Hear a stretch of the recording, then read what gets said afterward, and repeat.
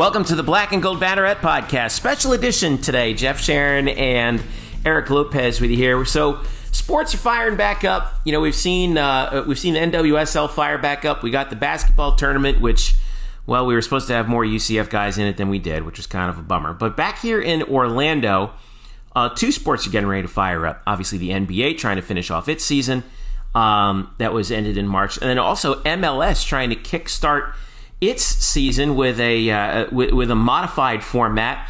And one of the players who is going to be doing so is our special guest today, whom Eric spoke with, Warren Creavalle, former UCF men's soccer player, was at UCF from 2010 to 2011 after transferring from Furman.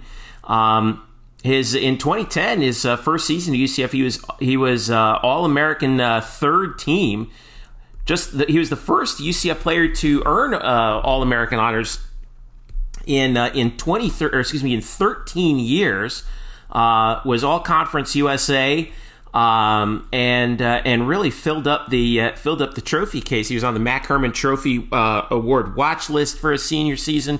First team All-Conference USA again for UCF in 2011 as the Knights made the NCAA tournament, and was drafted into MLS by the and actually started with the Carolina Dynamo of the Professional Development League and worked his way up. He's played for Houston, Toronto, and is currently with the Philadelphia Union. And Eric, you spoke to Warren earlier this week as he and the Union were getting ready to make their way down to Orlando and prepare for this unusual season format. But it's good to see Warren back in old familiar grounds, isn't it? It is, and certainly for Warren Creavalle, he's quite familiar with Central Florida. As you mentioned, spent 2 seasons at UCF, helped them get to the NCAA tournament in 2010 and 2011. It was the first time UCF had been to the tournament since 2004 prior to that. And prior to Philadelphia's arrival to Orlando in the bubble last week, I got a chance to talk to Warren about what it's going to be like to participate in a bubble like they will be at Disney World. As Philadelphia Union, his team will open on July 9th, 9 a.m. against New York City FC and former UCF goalie Sean Johnson. We talked about that, but we talked about his concerns with the bubble. What's it going to be like to play without fans? We also discussed his days, how he got to UCF, and some of the memories of being at UCF. Here now, Warren Creavalle on the Black and Gold Banneret Podcast. The 25th season of the MLS will return and resume at Disney starting July 8th. The MLS is back, and of course, one of the teams there is the Philadelphia Union. They'll take on New York City FC at 9 a.m. on July 9th. A game that will be televised on ESPN, and our guest now here on the Black and Gold Banneret Podcast will be a part of that. Warren Creavalle joins us, of course, UCF All-American back in 2010, and of course, part of 2-time CUSA first-team All-Member, and of course, part of 2 UCF NCAA tournament teams now, and once again with the Union. Warren, how you doing? Doing well, man. Thanks for having me on. So tell us a little bit, what has it been like for you here over the last few months, obviously with the interruption due to the virus? How have you been able to stay sharp and prepare with these unique circumstances here as you get ready to resume here on July 9th?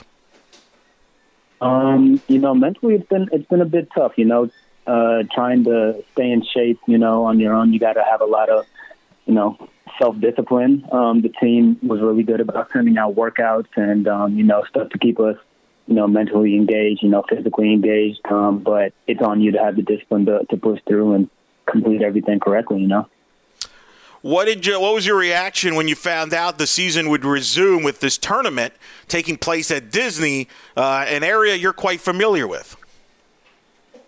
I think, rightfully so, a lot of people were skeptical. There's, at the time, there was a lot of information that was, up in the air.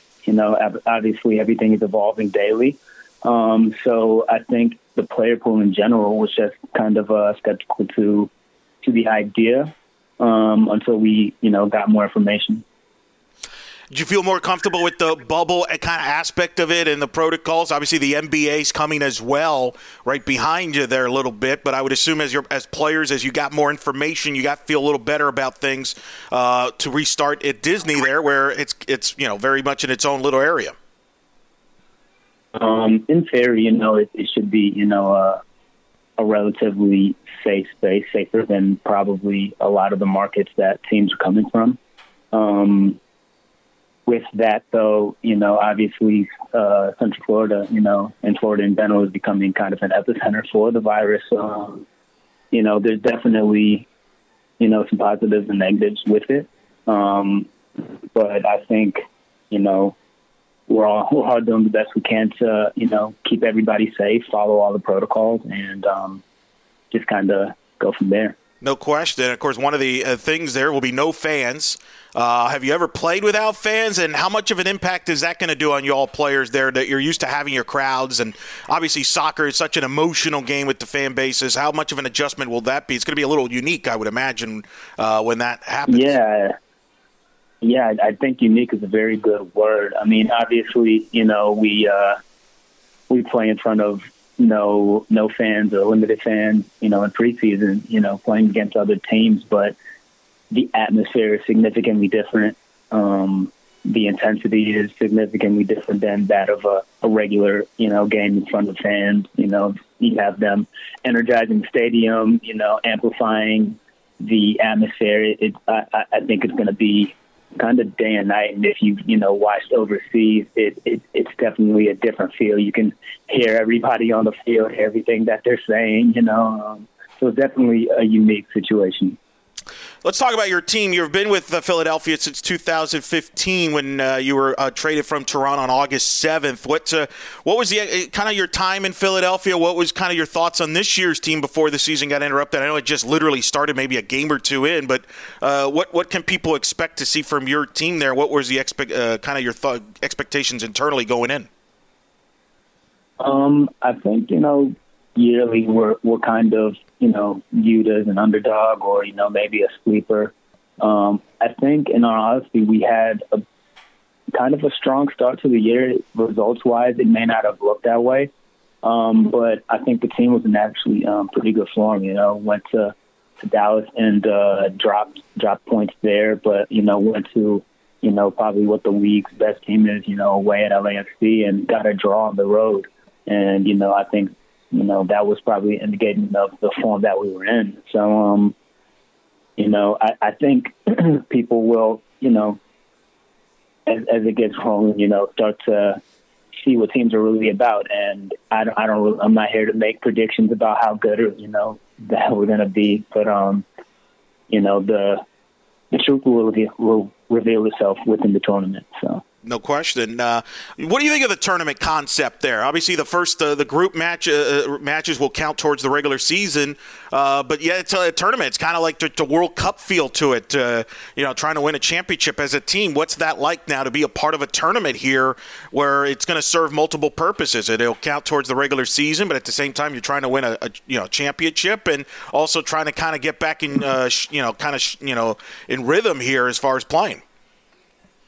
Yeah, I mean, I think for me, at least as a player, I don't think there's a more, fun situation than playing in a tournament, the stakes are higher. You have less of a, threshold or less of a margin of error, I should say. And every game counts. It's kind of like you said, a World Cup setup where, you're fighting to get out of your group. And then from there, it's, anything goes, all bets are off. Tell me about the MLS. You were a second-round pick, 37th pick overall in the 2012 MLS Super Draft by the Houston Dynamo, where you started. How has the league changed from your time you stepped into the league to now the present?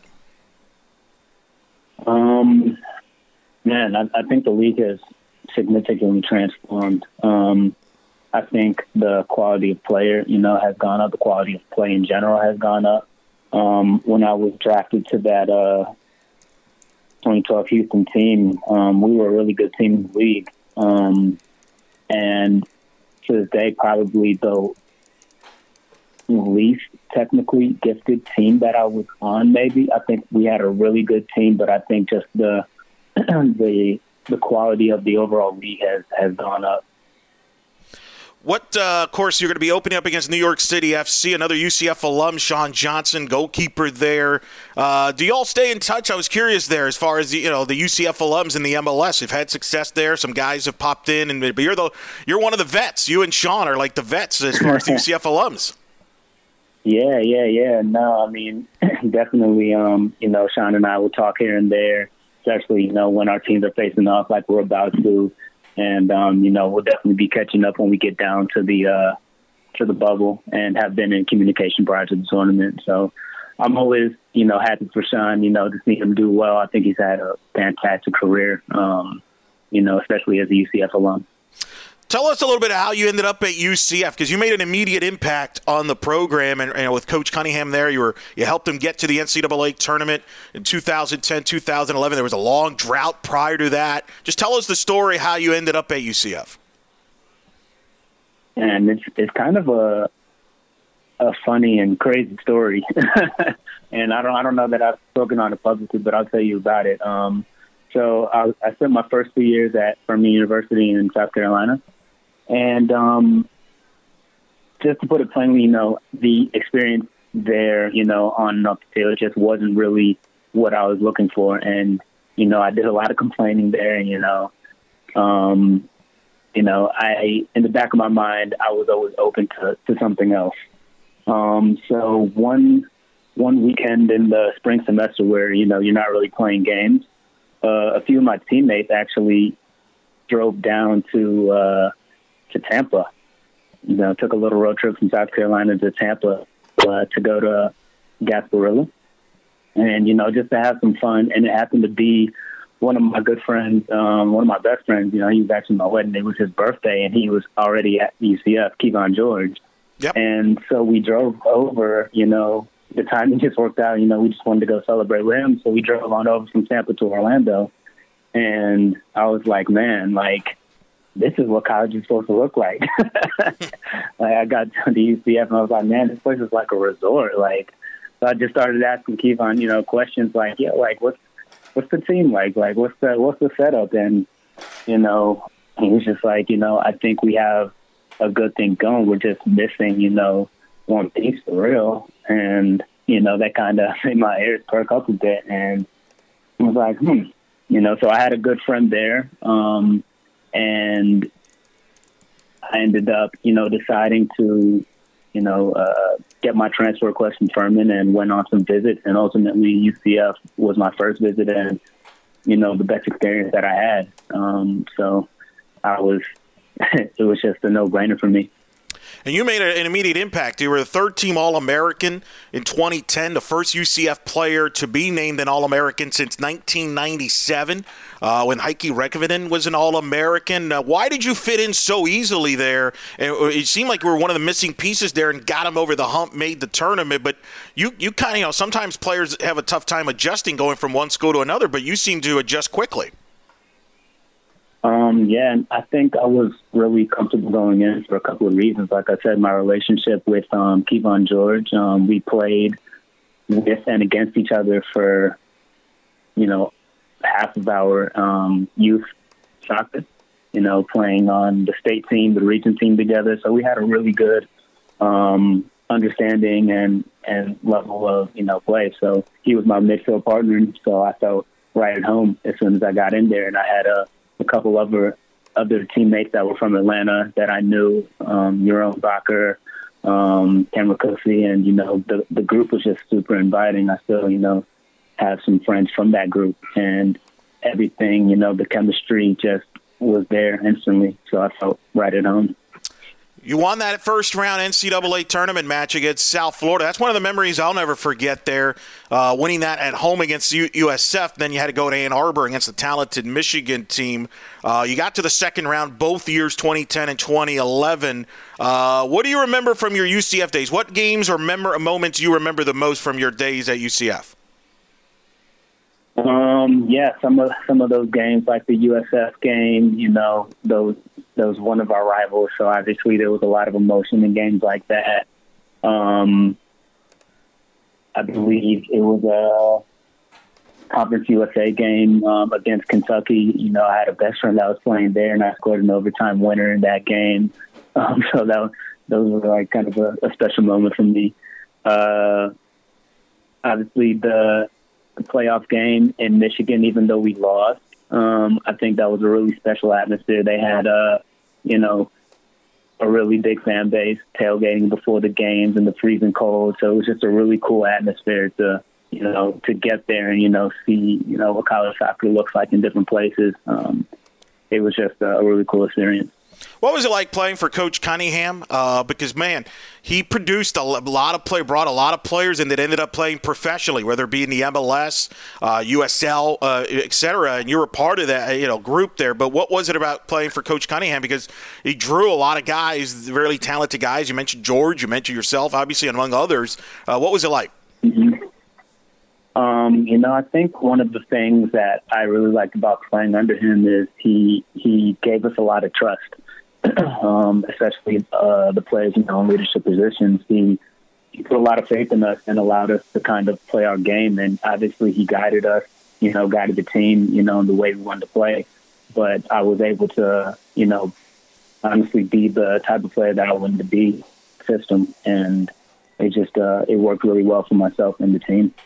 Yeah, I mean, and again, that 2010, that was the first time the program had ever hosted a home NCAA tournament match. So you kind of paved the way in a lot of ways for the current Knights. I don't know if you still follow the program, but obviously they got over the hump and got to that Sweet 16 this past year with Cal Jennings, and they beat Missouri State, got to the Sweet 16 for the first time in program history. Have you been able to follow them from a distance there and really, I think, kind of continue that forward trek for the program that you all had there in 2010, 2011?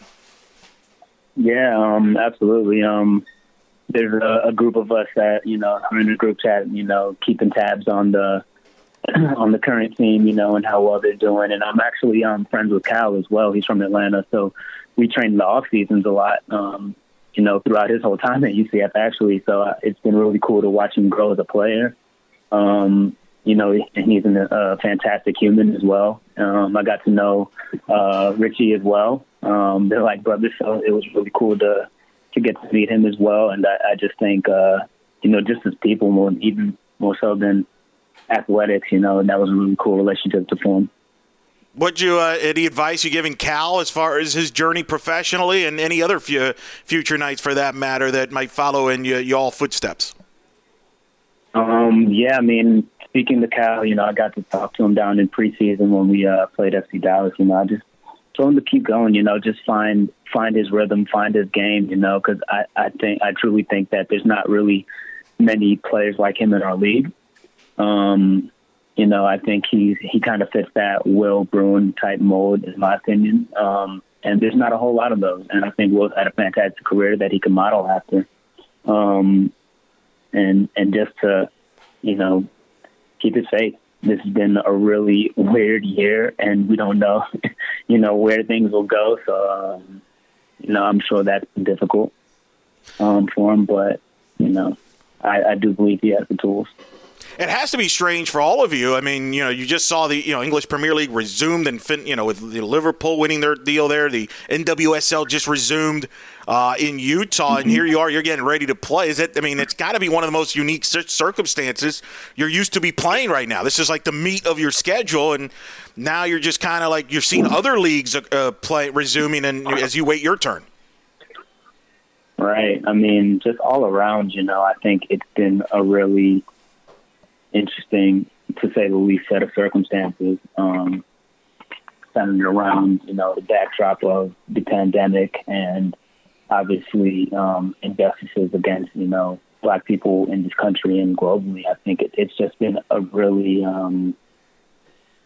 unique set of circumstances, I'll say, that affect all of this. So it's definitely not the normal mind frame that we're used to being in at this point of the year. But it is what it is. You mentioned, obviously, with Black Lives Matter and the movement there. You've been around soccer. Has there been talk about that? Is that something that could, what's been going through your mind as you've seen all of that and as you get ready to play here and resume, in a lot of ways, maybe have a platform as well in your own way by playing? Athletes have that platform where they can play that maybe other people don't get that opportunity to have a platform and speak out on those issues and among others.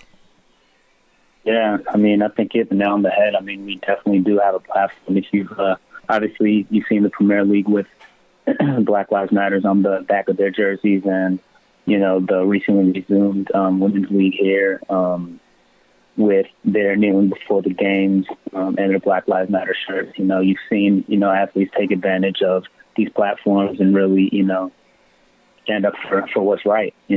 And I know the league and the clubs are working to do the same.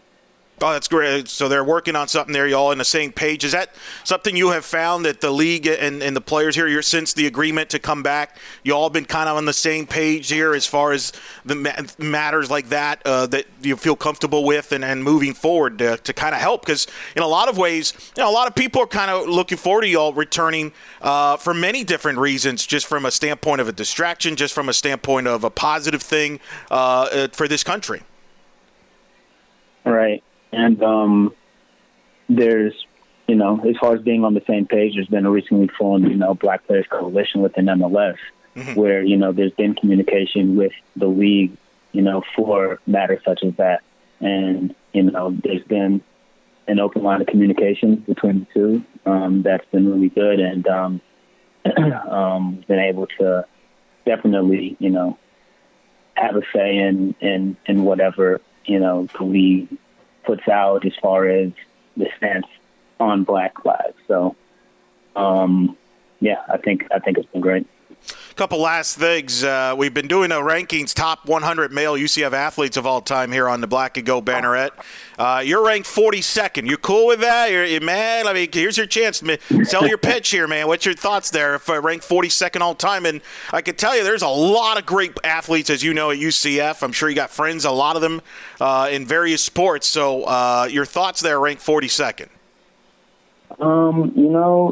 And over history, I can't be too upset with that. I couldn't tell you, 40 UCF athletes, I know. So I'm not super well versed on all the great athletes that have come out of UCF. I know during my time there was, a good amount of them. So, to be in the top 50 even, I'm not mad at that.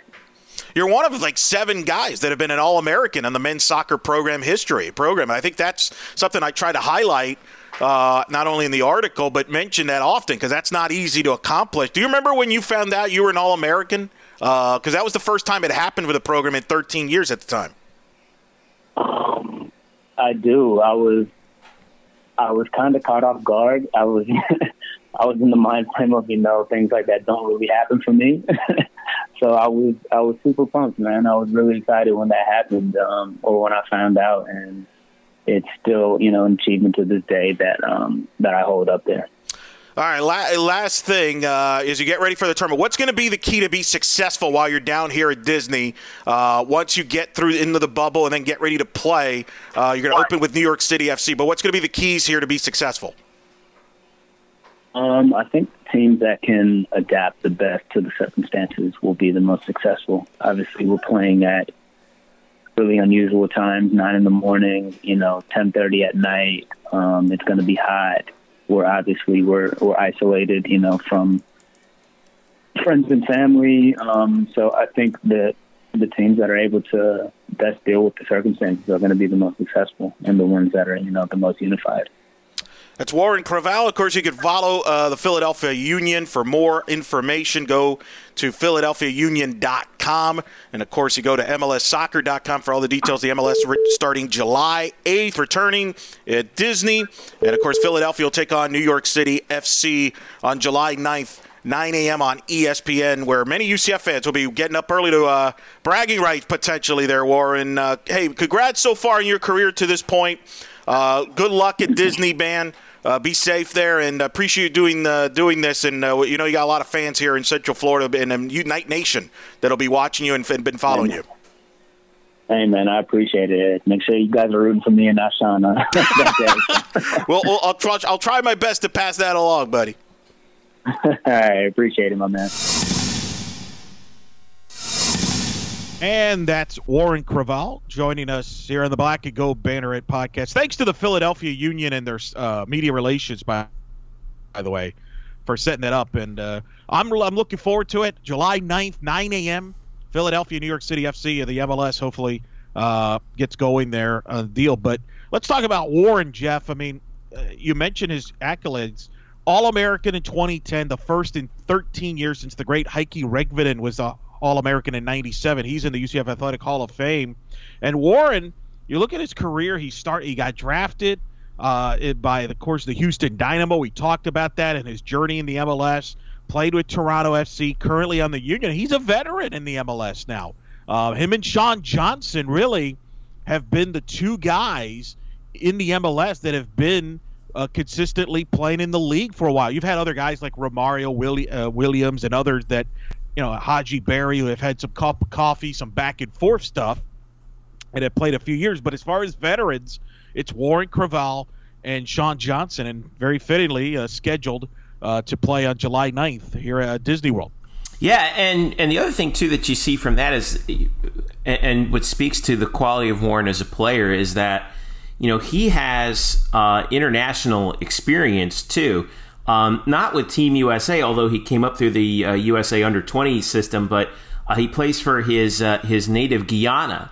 And has made a few 4 career caps for the Guyanese national team going back to 2016. Along with Sean, who's been back and forth with Team USA, has a couple of international wins to his credit. But and he, by the way, he's been in the Team USA system since the very beginning. But it's interesting. Let's take a look back at UCF Knights men's soccer there for after they joined Conference USA. In their time in Conference USA, the Knights had only 2 seasons where they were more than 1 game above 500, and it was both of Warren's seasons. They were 12-5-3 in 2010, 12-6-3 in 2011, and made the NCAA second round both of those years under Coach Brian Cunningham. So that tells you a lot about what he brought to the table for UCF, and he's always been kind of one of those unsung guys too, which as as defensive midfielders are, they don't fill the stat sheet with goals, like Cal Jennings did. You don't see them constantly as keepers, but he plays such a key role, and that has translated into longevity at the professional level as he's now with his 3rd MLS franchise, and that means that teams need his services. I think it's an underrated. He plays an underrated position, and he plays it extraordinarily well, and that's translated to a nice career for him. An argument can be made that Warren Creavalle is the greatest midfielder in UCF men's soccer history when you add to the fact, and I did mention in the interview where I ranked him 42nd in the top 100 UCF Knights male athletes. He called us out on Twitter on that, by the way. Well, I think you listen to the interview, he's kind of like, all right. I mean, and I get it. Look, if you're an athlete, you're always thinking you're better than you're ranked, right? Like you're always better, Which I appreciate the competitiveness. I mean, that's a competitor, right? So I don't expect him to be like, yeah, I'm 42, woo. I mean, But both of us if we were in his shoes, probably would have been. But then again, that's why we're not in MLS. Right. But I mean, I did bring up he is the highest ranked midfielder that I have, and really, when you look at it, his college career, he showed up from Furman. He talked about the story how he ended up at UCF, friends with Kevon George. Yep. That was a big stepping point. I know you weren't there in 2010, but you were right there at the cut of that roster. Right as soon as they added Creavalle, that helped them put him over the hump and make that 2-year run for Coach Cunningham in the NCAA tournament. That was kind of at the apex there, where Coach Cunningham developed a lot of guys that ended up playing in the MLS. Romario Williams, who played 5 seasons with Columbus, for example, is the highest draft pick, by the way. Kevon George himself was another one. Had a cup of coffee at MLS too. Yeah. Yep. I mean, Haji Berry's been a big factor in the USL aspect of things, and as well with Orlando City. Deshaun Brown, who's played with the USL as well, has had some times at the MLS. Kevon George, as you mentioned, those are just some of the guys there that we talked about, and all developed right around that 20 during that Cunningham era. And I think even some people wonder, man, I'm surprised they didn't win more with some of the talent that Cunningham brought in. Of course, Sean Johnson played 2 years in 07 and 08. But, I mean, Warren's had a great career. When you look at the body of work, All-American in the college level, was an immediate impact to that team, helped them get to 2 NCAA tournaments, was a 2-time first-team USA performer in a midfield position, which doesn't get the glory of a forward, for example. Great pro career to this point. Again, him and Sean Johnson, the longest tenured guys in the MLS that are UCF alums. Really, outside of Winston DuBose, the legendary Hall of Famer who's in the Florida Sports Hall of Fame, you can make the case that Creavalle and Sean Johnson have had the 2 best pro careers, soccer careers, of any UCF men's soccer alum. Yeah, and that also speaks to the fact that because I got that that question too, like why haven't we seen with all these players who've developed into good professional players, where was the success at UCF? The reason why was because they were still developing at that time. It's still the case in the United States where college soccer is not where you go if you're one of the top players. I mean, look at a guy like Christian Pulisic, right? Like, he didn't play college soccer. So, or Freddie Adu and some of those other guys, they just went right to the pros and played in the developmental professional leagues, sometimes overseas, sometimes here in the United States, before making their way up. Well, college soccer is very similar, at least right now, to college baseball, where it's where you go if you still need to have more development, but the pros don't necessarily think you're that good enough to do. And that, I think, is a real credit to what Brian Cunningham was able to do, is he was able to find talent. And that, as we've seen in all the other sports, has its own cachet too, that, hey, look at the guys who we've brought through our system that have gone on to bigger and better things. You can do that here, and I think that Brian did a good job of that when he was here. And then when he passed the torch on, obviously, to Scott Calabrese, and Scott Calabrese has stepped it up yet another level, where we are seeing not only the success of the individual, but the success of the team corresponding to that too. And because you and I know, Eric, like, there was a time after the success with the program in the A-Sun that a lot of people kind of forgot about UCF men's soccer for a while, which was and sometimes you would always hear about, like, oh well, if UCF ever dropped a sport, it would probably be men's soccer. And I was like, no, men's soccer is actually a very good program and has been for a very long time. They're just in a very competitive league and have been for a while with Conference USA, going back to Conference USA, because look at how good SMU is. They're year in and year out, an amazing program. And now they follow them into the American. But, over the last several years, UCF has developed, I think, has carved out a nice little piece of territory for itself in the college soccer landscape. And I think that if, as we've spoken with Scott Calabrese about many times before, Eric, if soccer changes over to a year-round sport where you play one game a week, non-conference in the fall and then conference play in the spring, which has been talked about and prior to COVID-19 was one of those things that was on the docket for the coaches and the athletic administrators to potentially vote on. That could be a real boost to college soccer, and in turn a real boost to UCF, because they've already laid the groundwork for that kind of success, right? No question about that. And the program at this peak, we'll see. I mean, I agree. I think being a 2-semester sport, I think, yes, it would help the development of players, because it is. It's kind of like a sprint. The way they do it, it's very different than they do in other leagues across, not only in the States, but in the world. So we'll see. Of course, it was cool. We talked about, of course, you talk about Coach Calabrese and the success. Of course, we think about Cal Jennings, who was a first-round pick at this year's Super Draft. And how cool is it? My favorite part of the interview there, Warren talked about how he's been training with Cal. Because Cal's a Georgia guy, and Warren, and so they've been training in Georgia. They've known each other for a while, and that's always great. And I talked in the interview to hear the alums helping each other out. Pretty cool, Jeff, and kind of the advice that he's going to give Cal as far as he moves along in his pro career. Obviously, with FC Dallas, first-round draft pick, who knows how soon they might need him with all the things that's going on at FC Dallas with the COVID cases there. But awesome. Cal's very in good hands as far as who better than a guy like Warren to give him advice as far as what to expect in the pro level and beyond. But I thought that was pretty cool. Here's two guys that played for different coaches but went to the same school. They never played together, but they knew each other, and he's willing to help him out I think is awesome, and it speaks a lot about that UCF pride. And I think Coach Calabrese has to be pleased to hear that and to help that the alums still help out the UCF program all these years later. Yeah, and I think the other thing too is it's not just that; it's also the fact that these guys get it that at the pro level, it really still is about developing and getting better and carving out a career for yourself. At that level, it's. We like to think of guys as being, highly competitive, and I'm not taking away from that. These guys are highly competitive. Listen to what Warren was saying about his ranking, right?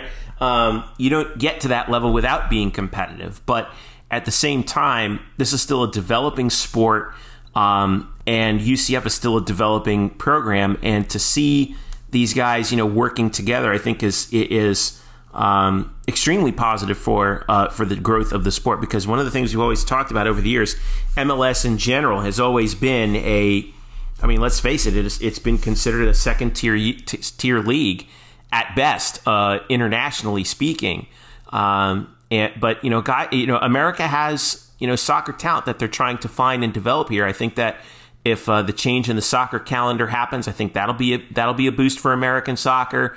The continued success of MLS, going into markets that they have not, that don't have a lot of pro sports. For example, Sacramento's getting a team.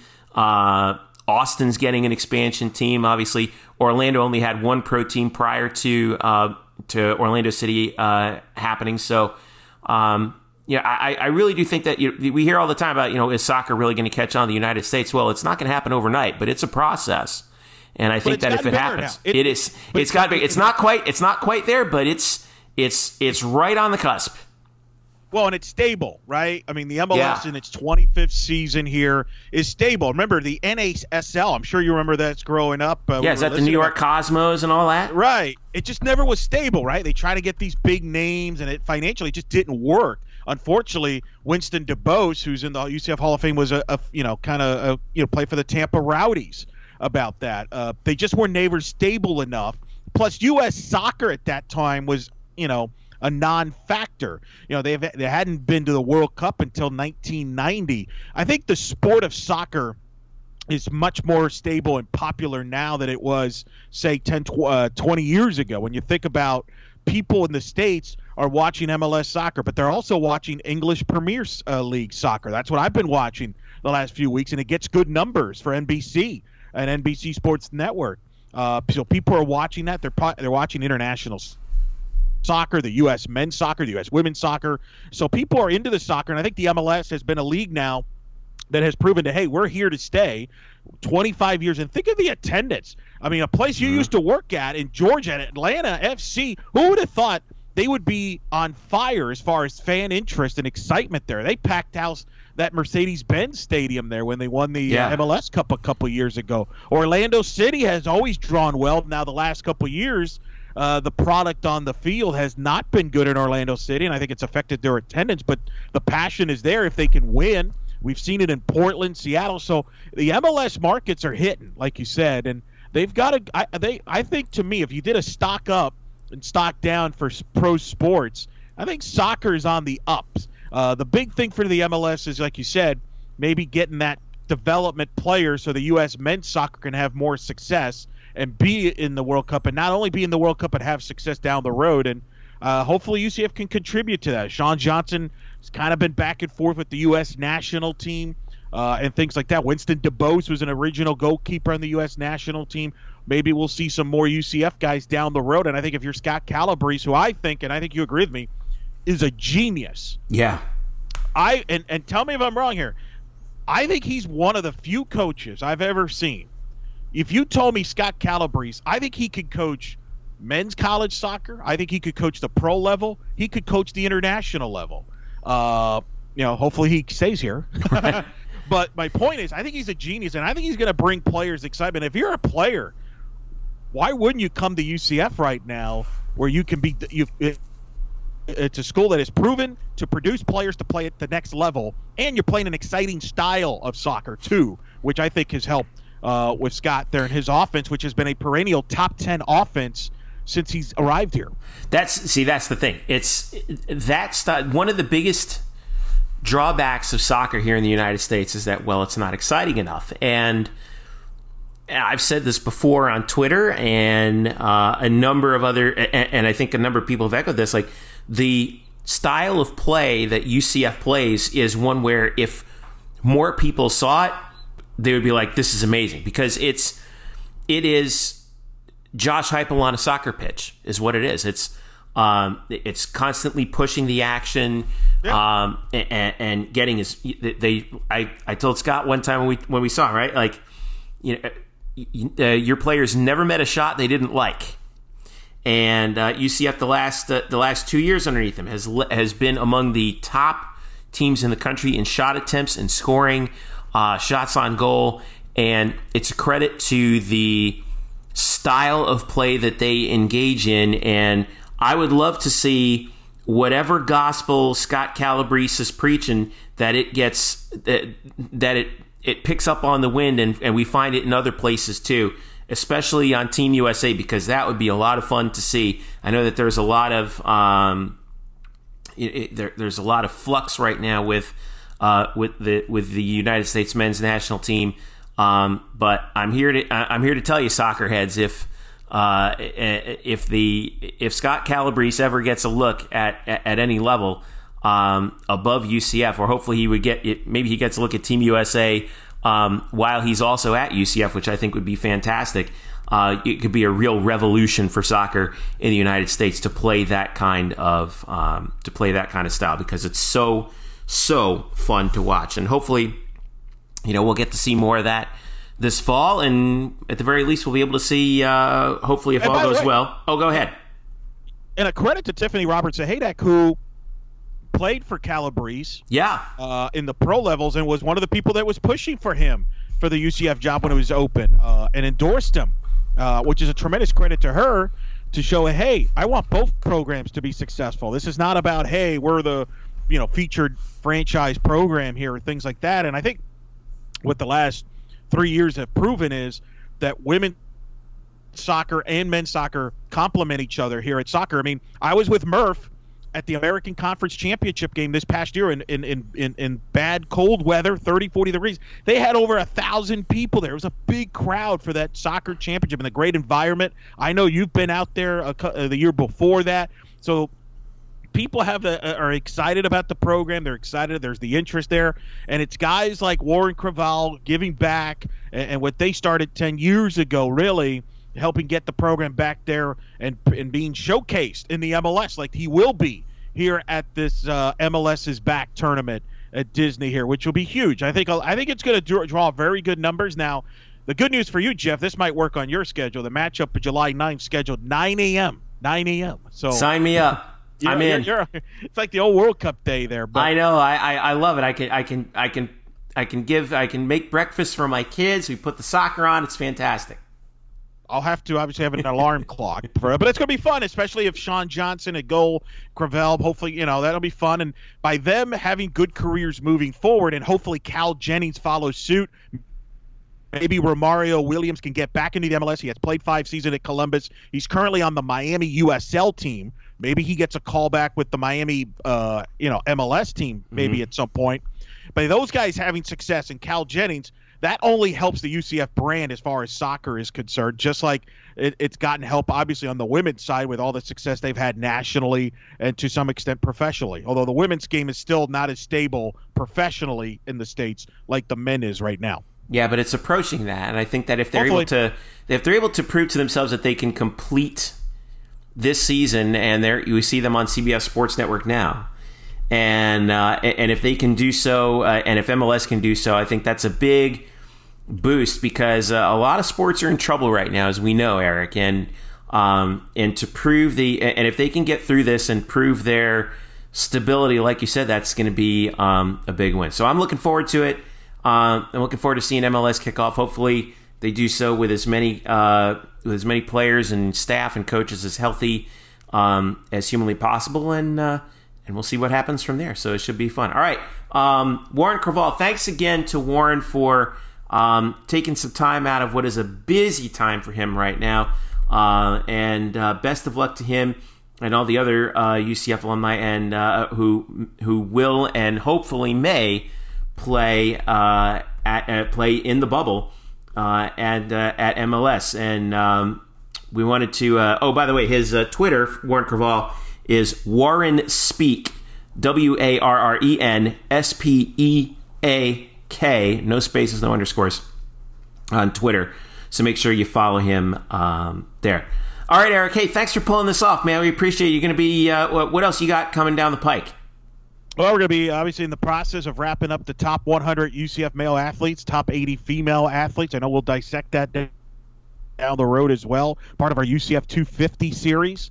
That's going to be exciting as we kind of put a bow on that, as we'll find out what other soccer players are ranked in those polls as well as other athletes is concerned. That's going to be kind of coming up soon on the Black and Gold Banneret. And obviously I'll be following the MLS, seeing how Warren and Sean do, and hope everything goes well there, and then go from there. And maybe after that, they might be set the example and set the tone for the NBA in a few weeks after that, when they're going to be at Orlando at Disney for the bubble. So hopefully it works itself out from that standpoint. But that's the main thing: top 100 and top 80 for now on the female athletes. And maybe you mentioned that UCF men's soccer this year, some classic top games from this year that also will be out down the road as well as their top games of the year. That should be fun, too. And, of course, we're going to be looking also at – I wanted to pass along, last but not least, a special welcome aboard to Daniela Medina, who's our latest and newest staff member here at Black and Gold Banneret.